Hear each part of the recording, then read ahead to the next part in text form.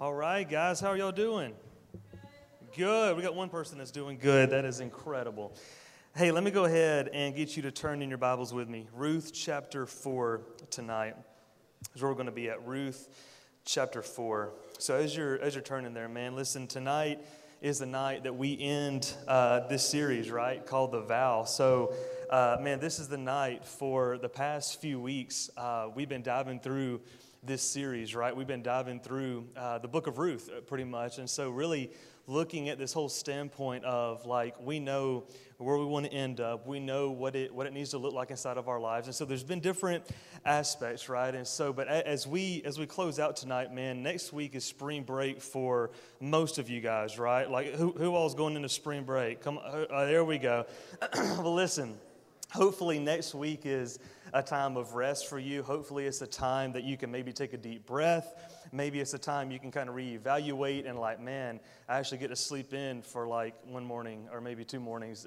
Maybe it's just a time, you know, some of you are like, yeah, right. But so hopefully it's a time to just take a deep breath and everything. But for some of us, we are leaving on Friday. Just kind of ask for your prayers. Leaving on Friday morning to go to London. And so a few of us in this room are going. There's 10 of us going. And so if you could remember us in your prayers, that would be amazing. So for some of you, hopefully, man, you know, you get like a week off from school and stuff. And for others, man, we're going to London. So it's going to be great. Not necessarily sightseeing the entire time, but we're going to be partnering with a local church and stuff like that. So please keep us in your prayers. There's no life group on Sunday. There's no Wednesday night because of spring break. And so the next time we're meeting is in like a week and a half. So, man, just be praying for us. We would love that. We'd appreciate that. So, man, listen, for the past couple weeks, we've been going through the book of Ruth, right, and talking about really how the vow is this promise, how it is really this big devotion that we're committing our lives to, right, and something, obviously, the whole point of the series is not to wait until you are in this moment saying your vows to each other. And so really tonight we're going to end in Ruth 4. And so this is just kind of to be transparent with you. I think there's going to be a lot of you in the room tonight that are really going to take things to the heart tonight just because of what we're talking about. I believe, man, as I was studying for this, as I was preparing for this, as me and Jamie were just talking through it, just different viewpoints that we need to take throughout this chapter. I feel, God, in my heart that many of you need to hear this tonight. And so as we approach this tonight, just hear that we are coming from the utmost love in our hearts and just out of Scripture, just wanting to show you guys what it really looks like in order for the vow to cost you something. And so we've covered all these different things, and so we're going to end on the cost of the vow tonight. And so we're going to be in a few different verses tonight. We're going to be in verses 1 through 12. So through that, we're going to look at a few different things that cost you, right? Like as you go through this life, what does it mean that the vow cost you in order to get there faithfully? And so look with me, Ruth chapter 4, starting at verse 1, going through verse 12. It says, "Meanwhile, Boaz went up to the town gate and sat down there, just as the guardian redeemer he had mentioned came along. Boaz said, 'Come over here, my friend, and sit down.' So he went over and sat down. Boaz took 10 of the elders of the town and said, 'Sit here,' and they did so. Then he said to the guardian redeemer, 'Naomi, who has come back from Moab, is selling the piece of land that belonged to our relative Elimelech. I thought I should bring the matter to your attention and suggest that you buy it in the presence of these seated here and in the presence of the elders of my people. If you will redeem it, do so. But if you will not, tell me so I will know.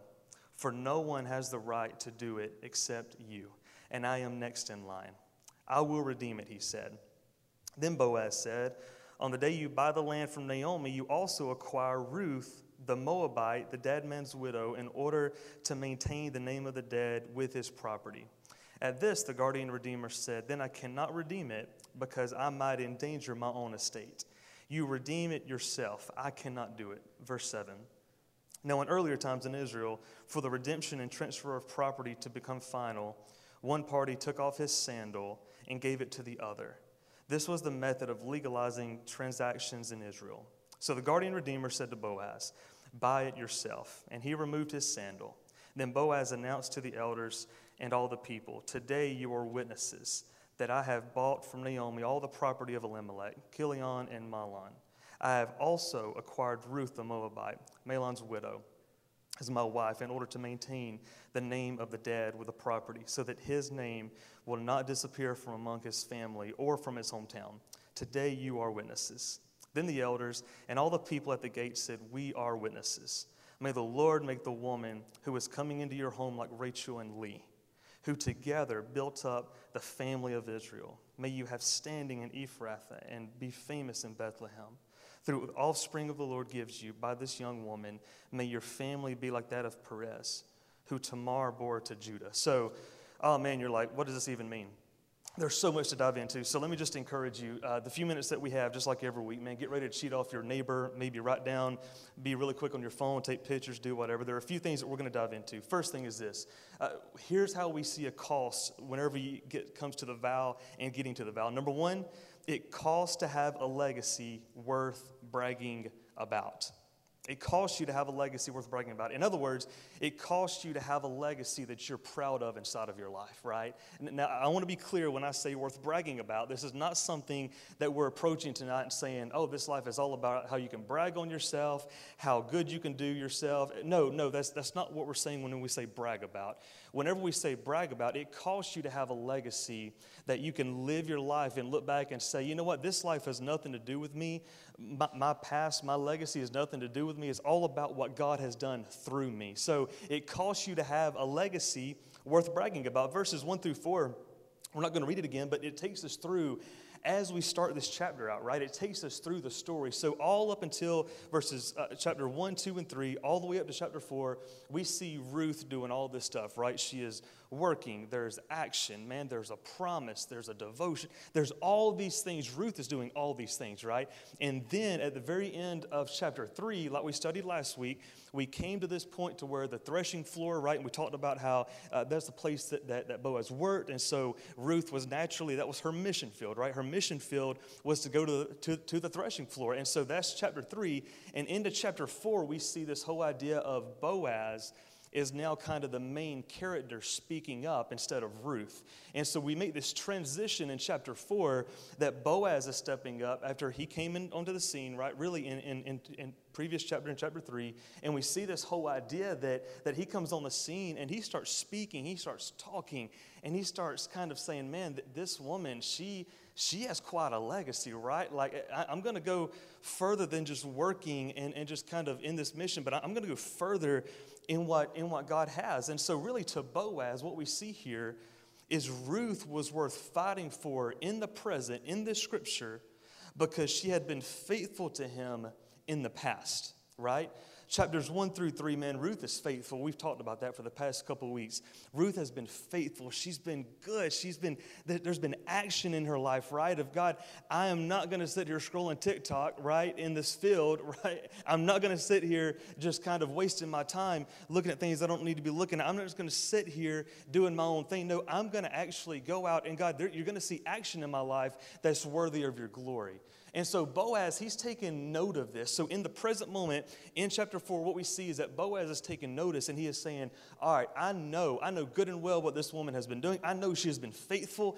Man, she has been doing what she needs to be doing. And so therefore, what that looks like, since that was the past, and since I've seen that out of her, inside of her past, what I'm going to do now is I'm going to fight for her. So because I know she is serious about something long-term, because I know she is serious about something long-lasting. She's not all about the pleasure. She's not all about the cheap thrills. I know she's willing to put into work that someone I'm looking for, that's kind of what I'm looking for. And so Boaz goes into this moment to where he is kind of fighting for her and kind of taking up for her in this moment, right? And so we see this out of Ruth's life, that Boaz has taken notice of a legacy that Ruth is able to look back and be like, you know what, God did all that inside of my life. And you know what I did? I was faithful. And I know if I'm faithful, God's going to be faithful inside of my life. I love how Ben Stewart summed this up. We keep referring to this book, and I'm going to do it a couple more times tonight. But he said, your marriage will only be as strong as your mutual commitment to a common vision. And this is so good, right? Because what we've been saying for the past couple weeks, right? We're not going to wait until the moment we are saying our vows to actually live out our vows. This is what Ben Stewart is saying here. He is saying, listen, you need to understand what you're longing for, what you're shooting for, the goal inside of your relationships, no matter if you're single, dating, engaged, or married, like this very night. This is what you need to understand. There's a mutual commitment to a common vision. And so I think this naturally causes us, right, to go further than reading in chapter 4 tonight. It causes us to ask ourselves the question, number one, do I have a vision inside of my life as to what I want my life to look like, what I want God to kind of shape me into? And number two, what is that vision? Number one, do I have it? A lot of you don't even have a vision, right? You're like, man, I just want to date whoever will date me because I'm lonely. That's just reality, right? And so, number one, do you have a vision? Do you have that vision that God tells you to have, to strive for? Do you have that vision of a legacy that you want to have? But number two, what does that vision consist of? Because reality is, man, you start right now. You start now into what you want to one day end up like. It's the same way with being a follower of Jesus, right?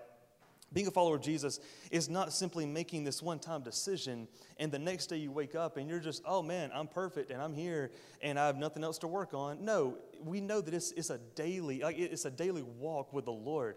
And your relationship status is the same exact way, right? So if we know we have something to shoot for, then the idea is, all right, I'm going to start now, number one, knowing what my vision is inside of my life. And number two, how do I accurately get to that vision while I live my everyday life, where God has me in school, in work, whatever that looks like inside of my life? How do I get to that common vision? Because reality is, odds are God's probably not just working in your life, but He's probably working in someone else's life that you're going to intersect with eventually. And so what you don't want to be doing is saying, all right, well, I'm just going to live however I want and do whatever I want, as if a child of God does that. But you don't want to be in that position, because odds are you're like, man, if I have a vision, if God has laid this on my heart, I need to be doing my part and be confident that God is faithful in doing this in my partner's life as well at the same time. So I'm confident that they're doing their part. I'm confident that I'm doing my part. And if we're both faithful, then we're going to end up in this legacy, and we're going to end up in this common vision of what Jesus has set for our lives. And so you can't really go wrong with that. Here's how I like to sum this up. Your journey to lasting will at times be very, very lonely. You will find yourself turning away people, pleasures, and others' priorities, because they are not your own priorities. But this is when you realize that a godly legacy isn't just focusing on things you should be doing, but also on the things that you should not be doing. I feel like, man, so many times we are so good at checking the list of things that we do. Oh man, I go to church. I'm a good person. You name it, I'm this, I'm that. It's all about things that we are doing. And yes, while that is good, right? We talked about action a couple weeks ago. You need to have that action inside of your life that shows God that you're serious, like we talked about last week.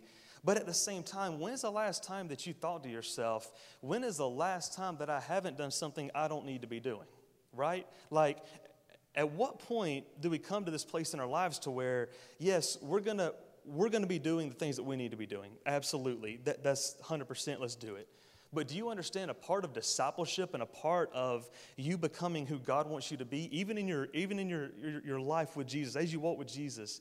Part of that is this discipline inside of your life, right? Of saying, all right, I'm going to go further than just doing what I'm supposed to do, but I'm also going to go the extra mile, and I'm not going to do what I don't need to do. I'm also not going to look at what I don't need to be looking at. I'm not going to be hanging out with people I don't need to be hanging out with, because God's word is very clear, not just on what we should be doing, but on what we should not be doing. So I would encourage you, maybe you're one of those people that it helps you to write it down. Like maybe write things down. This is what I'm doing right now in my life. Church, hanging out. I've got a great group of friends. I've got this going on. I've got all these things that I am doing. But also write down a list of things. These are things I should not be doing according to God's word. These are things that I should, and if there's nothing you can think of inside of your life, that's okay. But think about those things inside of your life, like, okay, I don't really think that I've done that recently or I've ever thought about that. Make a list. Like, these are things, according to God's word, I don't need to be doing inside of my life. I don't need to be participating in that. I don't need to be saying that. I don't need to be hanging around with that. Whatever the situation, make a list so you see on paper, like, these are the things that will lead me to lasting. These are things that will lead me and that will cost me in my life saying no to some things in order to say yes to some other things. Leads us to takeaway number 2.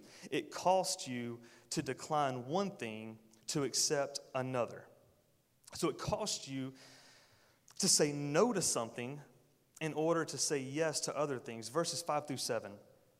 Then Boaz said, on the day you buy the land from Naomi, you also acquire Ruth the Moabite. So this is where we see, right, that he's fighting and he's trying to convince the kinsman redeemer, right, guardian redeemer, saying, hey, you may not want Ruth because I want to end up with Ruth, right? And so you also acquire Ruth the Moabite, the dead man's widow, in order to maintain the name of the dead with his property. Verse 6, at this is kind of where the tables turn. The guardian redeemer said, then I cannot redeem it because I might endanger my own estate. You redeem it yourself. I cannot do it. Then verse 7 goes into explaining kind of what all this means. It costs you to decline one thing and accept another. This is the scripture where we're going into. We're seeing that for this guardian redeemer or this kinsman redeemer, like scripture talks about, for this specific guardian redeemer, we see that him saying no to one thing was saying no to Ruth in order that he might accept something better inside of his life. For you, I'm not saying you should say no to someone or something inside of your life, but I'm saying what is that thing inside of your life? What are those list of things inside of your life? For the guardian redeemer, it was Ruth. He said, all right, I've got to decline her because this is not right for me. I've got to go on. I've got to keep going. I've got to keep looking, right? And so inside of your life, what is that thing? What are those many things that you need to look at and say, in order to accept something better, in order to continue my walk with Jesus in a powerful way, I've got to turn away some other things. Because the reality is, every single one of us in the room have a list of things that we should be turning down. That we should say, all right, I'm going to draw the line and use discipline inside of my life, and I'm going to say, I want this legacy. I want to decline things for the glory of God inside of my life. I want to say no to things for the glory of God inside of my life. I want to turn things down for the glory of God inside of my life. I love how one study Bible put this. They said the whole book of Deuteronomy, chapter 25, verses 5 through 10, it's going to be on your screen, describes the ceremony conducted when a kinsman declined his responsibility. So just like we're looking at here, when he declines his responsibility, the one declining removed a sandal, and the woman he declined, get this, to honor, spat in his face. Women, would you like to spit in one of these guys? Like, it would be awesome, wouldn't it? Like, we need to bring that back. Like, guys just act crazy sometimes. Like, yeah, you need to spit in their face. He spat in his face. Isn't it cool to learn about this stuff? Like, can you just see that? Like, can you just see that? Like, just walk up on these random people and dude's taking his sandal off and this woman spitting in his face. It's crazy. But they did it. It's cool. Ah, man. Guys, you need to get your act together. Declined to honor. She spat in his face. But in this case, it didn't get to that because there was not a lack of honor involved. Think about it. There wasn't a lack of honor. They just did the part of the ceremony involving the sandal. Now, we know from the video a couple weeks ago, Micah Stedham, he hates sandals and flip-flops, right? We know that. Birkenstocks, right? And so listen, here's the deal. This is what we're talking about. In this day, this is what you see. And this is how people did it in this culture. And the book of Deuteronomy sums this up in a really good way of what people used to do. This idea of a kinsman declining something to accept something greater. What they would do is they would take their sandal off and they would say, you know what?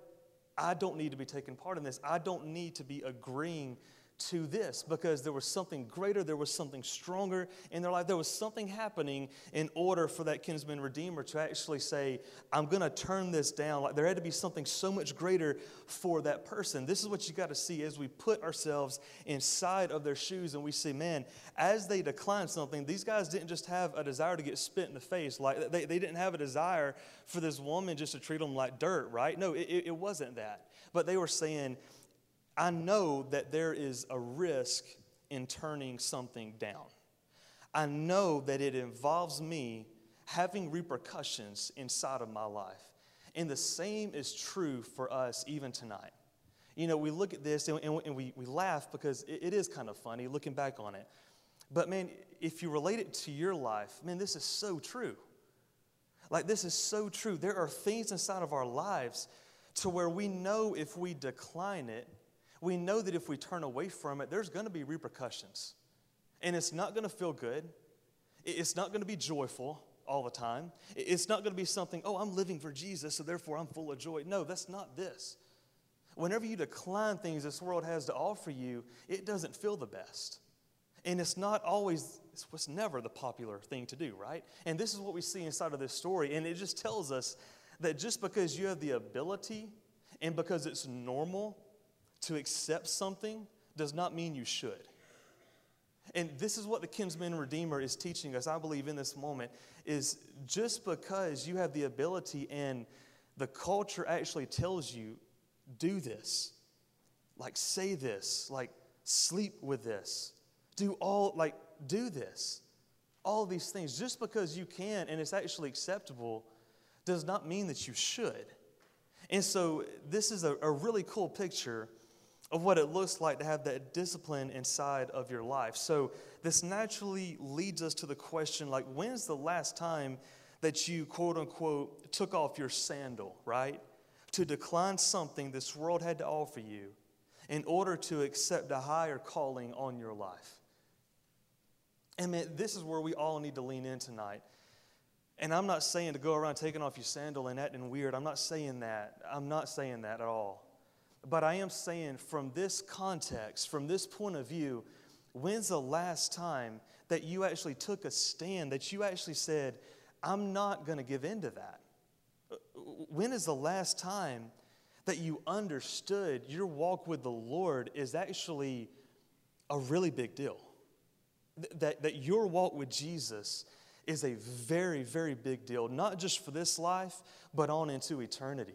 At some point, you have to draw the line and say, this is the moment where I take off my sandal and I'm not doing anything else. This is the moment to where I take off my sandal and I give up all my rights. This is the moment that I take off my sandal and I refuse to give in to the pleasure. This is the moment that I take off my sandal and I refuse to feel what that's promising to fulfill me with. This is the moment I take off my sandal, and they're not going to hear me talking like that. They're not going to see me acting like that. This is the moment I take off my sandal and I don't fit in. There has to be this moment, man. You got to see this inside of your life as a follower of Jesus, that you have this natural desire to take off your sandal and to say, for the glory of God in my life, I'm going to take it off and I'm going to understand the repercussions. They're going to be rough. They're going to be pretty rough. They're going to be pretty bad. They're not going to feel the greatest. They're never going to feel good. But therefore, God calls me for His glory to take off my sandal and to take a stand for His sake inside of my life. Platt said it like this. I love this quote. He said, we are looking forward to an eternal hope because of the mission that we're on. We are living for an eternal heritage because we want to be unrestricted in our affections. We guard against unholy, selfish desires because we want to be undivided in our devotion.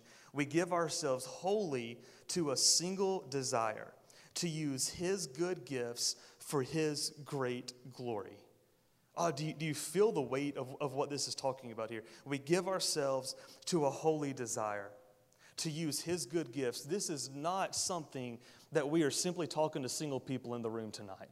No, it don't matter what stage of life you're in. Whatever you're in, naturally, if you are a follower of Jesus, you believe it is a gift from God, right? And so single, dating, engaged, married, no matter where you are, no matter where you'll be 5 years from now, wherever you are in your life as a follower of Jesus, you got to understand that is a good gift from God. And so our goal, our single desire is to use those gifts for His great glory. So how do you do that? You turn away selfish desires inside of your life. How do you get to a legacy that you're proud of? How do you get to a legacy, heaven forbid, that you stand on an altar one day and say, you know what, I was actually faithful. I actually did my part. How do you do that? You do that by saying, I refuse to give in because I know the power of the Spirit inside of me is greater than anything on the outside of me. I know good and well, even the power of the Spirit inside of me is greater than my thoughts on the inside of me, anything that ever could come against me. So if our goal is to really have a legacy like this, if our goal is to really come to an understanding like this, like, oh yeah, we're going to stand up really big and say, we're going to give our lives to one single desire, our whole lives is going to be wholly devoted to Him. If you're going to say that, then you need to do that, right? And so as you say that, understand, no matter what area you're in, no matter what your gifting is in this season, by the way, they're all seasons, whatever season you're in, use that gift for His great glory. And if you're not, ask yourself, how can I better use the season I'm in for His great glory?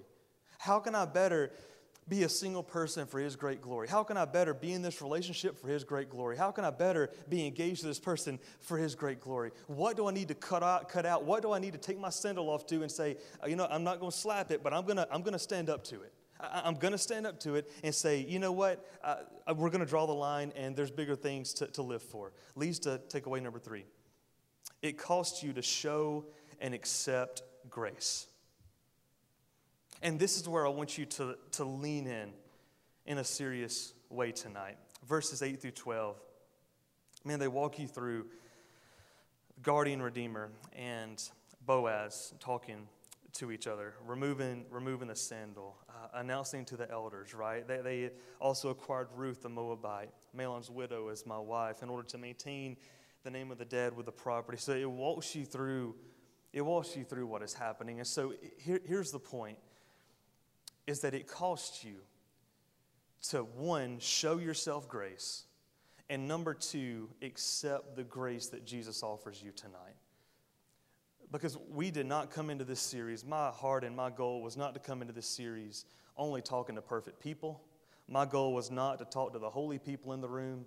My goal is not to say, you know what, if you've been abiding by these rules and if you've been good enough, then this lesson is for you.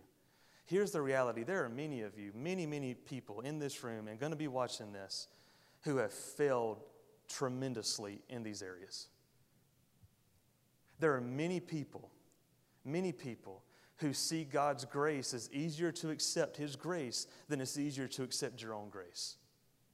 There are many people in this room who you say, man, it's so much easier to trust God with my eternity than it is to trust God with my sin inside of this life. There are many people who have taken a stand and said, you know what, I'm a believer, I'm a follower of Jesus, but every single day, you know what you're doing? You're being held back by the stupidity of your past. And the stupidity of your past is never meant to hold you down, and you've got to understand that. And so as we close out this whole series and even tonight, it costs you to show and accept grace. There's been a lot of talk in this chapter about kinsman redeemer and a guardian redeemer. Simply put, here's what a kinsman redeemer is. Someone who acts on behalf of a relative who is in trouble, in danger, or in need. And so the whole point, whenever a kinsman redeemer or a guardian redeemer is brought up, is because there has been something happen. There has been something, someone needs to be rescued. Someone needs to say, you know what, I've really got myself into it this time.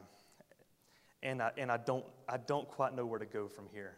And so this kinsman redeemer would come in and he would do just that. He would redeem the person. He would redeem the relative. He would take in the relative. He would, where most people would shun them, he would take them in.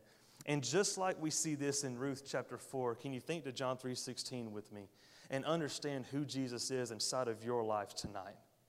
Understand that He is our present day kinsman redeemer, Jesus is. And so we're not just looking for a relative. We're not just looking for a person in Ruth 4 to be our kinsman redeemer. No, this is who our God is. You see, if you think back with me, our God, He came, the Scripture says, when we were dead in our sins, right? He came for those who were in trouble. He came for those who were in need. He came for those, get this, who were in danger of their own sin. And so this kinsman redeemer that we talk about, you guys need to understand, like, this pertains to you tonight. And there are many people, you are stuck in the stupidity of your past, is what you are. You're stuck in a decision that you made in the past, which led to shame, it led to guilt, it led to regret, you name it, and it led to it. And so therefore, since you're stuck in it, what Satan likes to do is he doesn't just like to get you stuck in something, but he likes to keep you there. And so what we do a lot is we give in to sin and we give in to temptation, and we're like, oh man, that's just not like me. I shouldn't have done that. I can't get over it. I can't get past it. And so what happens is we keep stacking the shame on, stacking the guilt on, stacking the regret on. What you make your list, whatever you go, you keep stacking it on. And so eventually you're like, man, I don't know what to do anymore. I don't know how in the world do I get through it? Do I get past this? And this is the whole point of a kinsman redeemer, to say, you know what? You cannot do it on your own. You cannot do it. You made a stupid decision on your own. Oh, absolutely. You made many stupid decisions, right? Some of us, we made many stupid decisions. But the whole point in a kinsman redeemer is to say, you need to understand that my grace is not dependent on your stupid decisions. My grace is not dependent. Your grace should not be dependent on your stupid decisions. Ben Stewart said it like this: none of us are what we should be. If all of us gathered in a room, kind of like tonight, and told our stories, our presentations would include tragic, horrible, broken, inexcusable things that have happened to us, and horrible, sad things that have been perpetrated by us. We have all fallen far short of what God intended for us to be. The world is a mess, yet God is currently populating his kingdom with foolish, weak, despised, broken people, shame-filled people, messy people like you and me.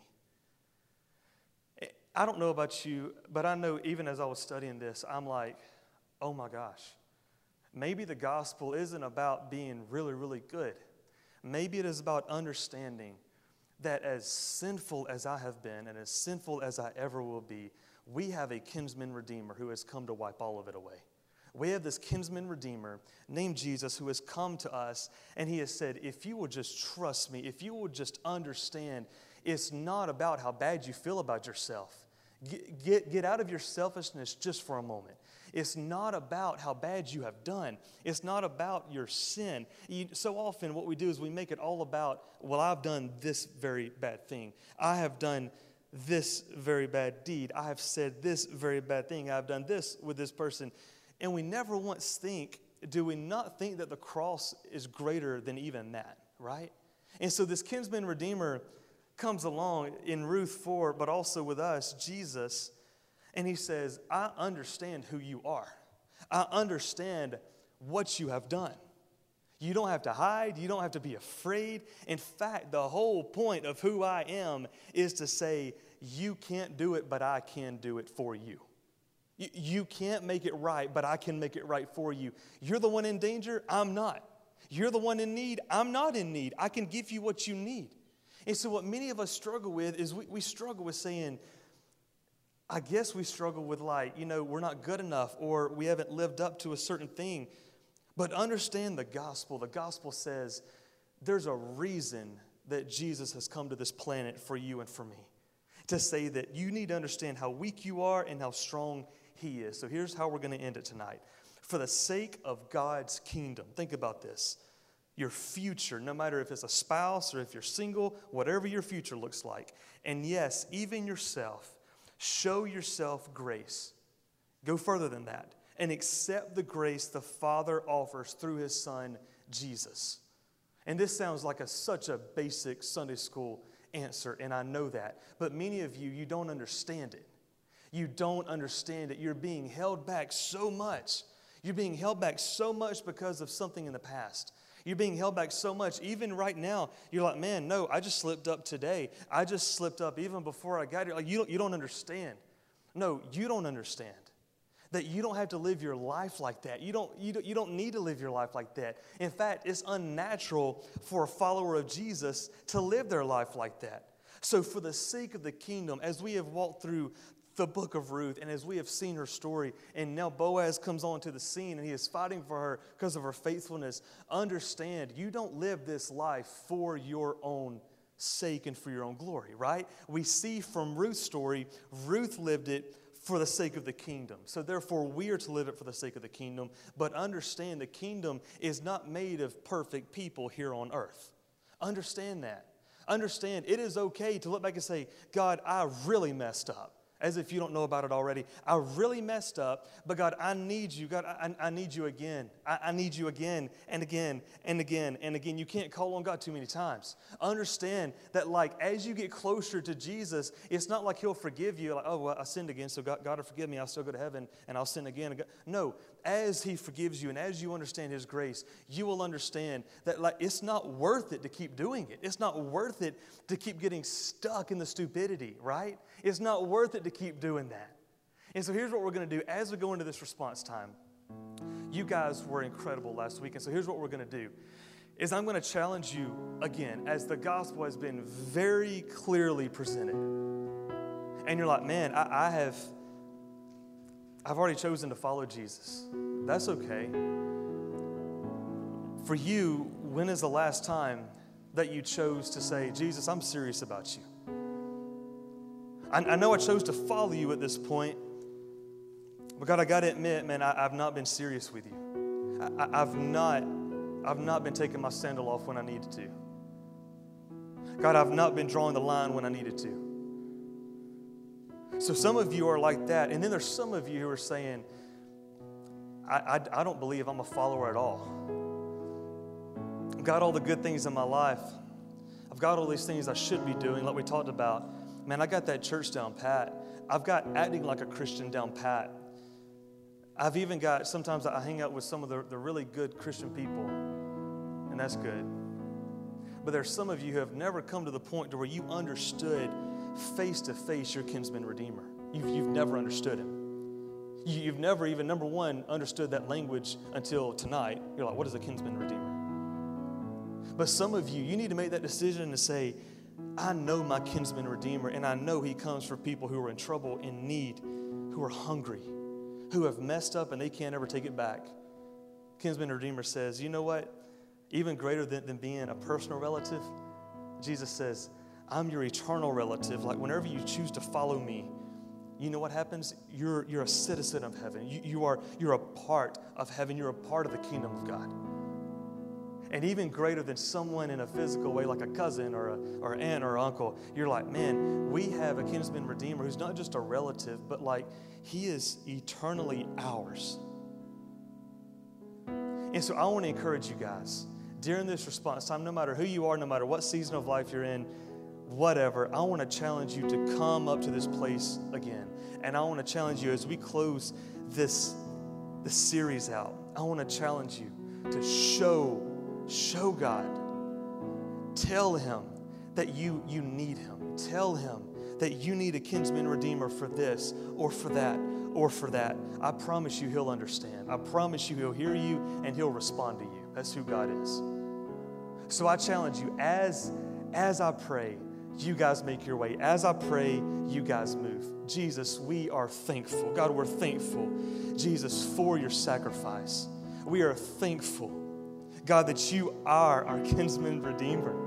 God, that you're the one who says, on behalf of every single one of these students, I'm going to take up for them. On behalf of all their sin, all their shame, all their ugliness, all their stupidity they got themselves in, I'm going to take up for them. I'm going to come for those who are in need. I'm going to come for those who need help. Jesus, we thank you and we acknowledge that tonight, God, that we are not perfect people. God, we can never do what you do for us. So God, I pray for these students, God, as they come face to face with you tonight. God, that you would speak to them individually, God, as you do. You're such a personal God. You're such an individual God. You're not just over this planet, but God, you're over every person. So God, be glorified through this response time. God, we pray that God, even sometime tonight, someone would see you as our kinsman redeemer for the very first time. God, we praise you. We love you. It's in your name we pray. Amen.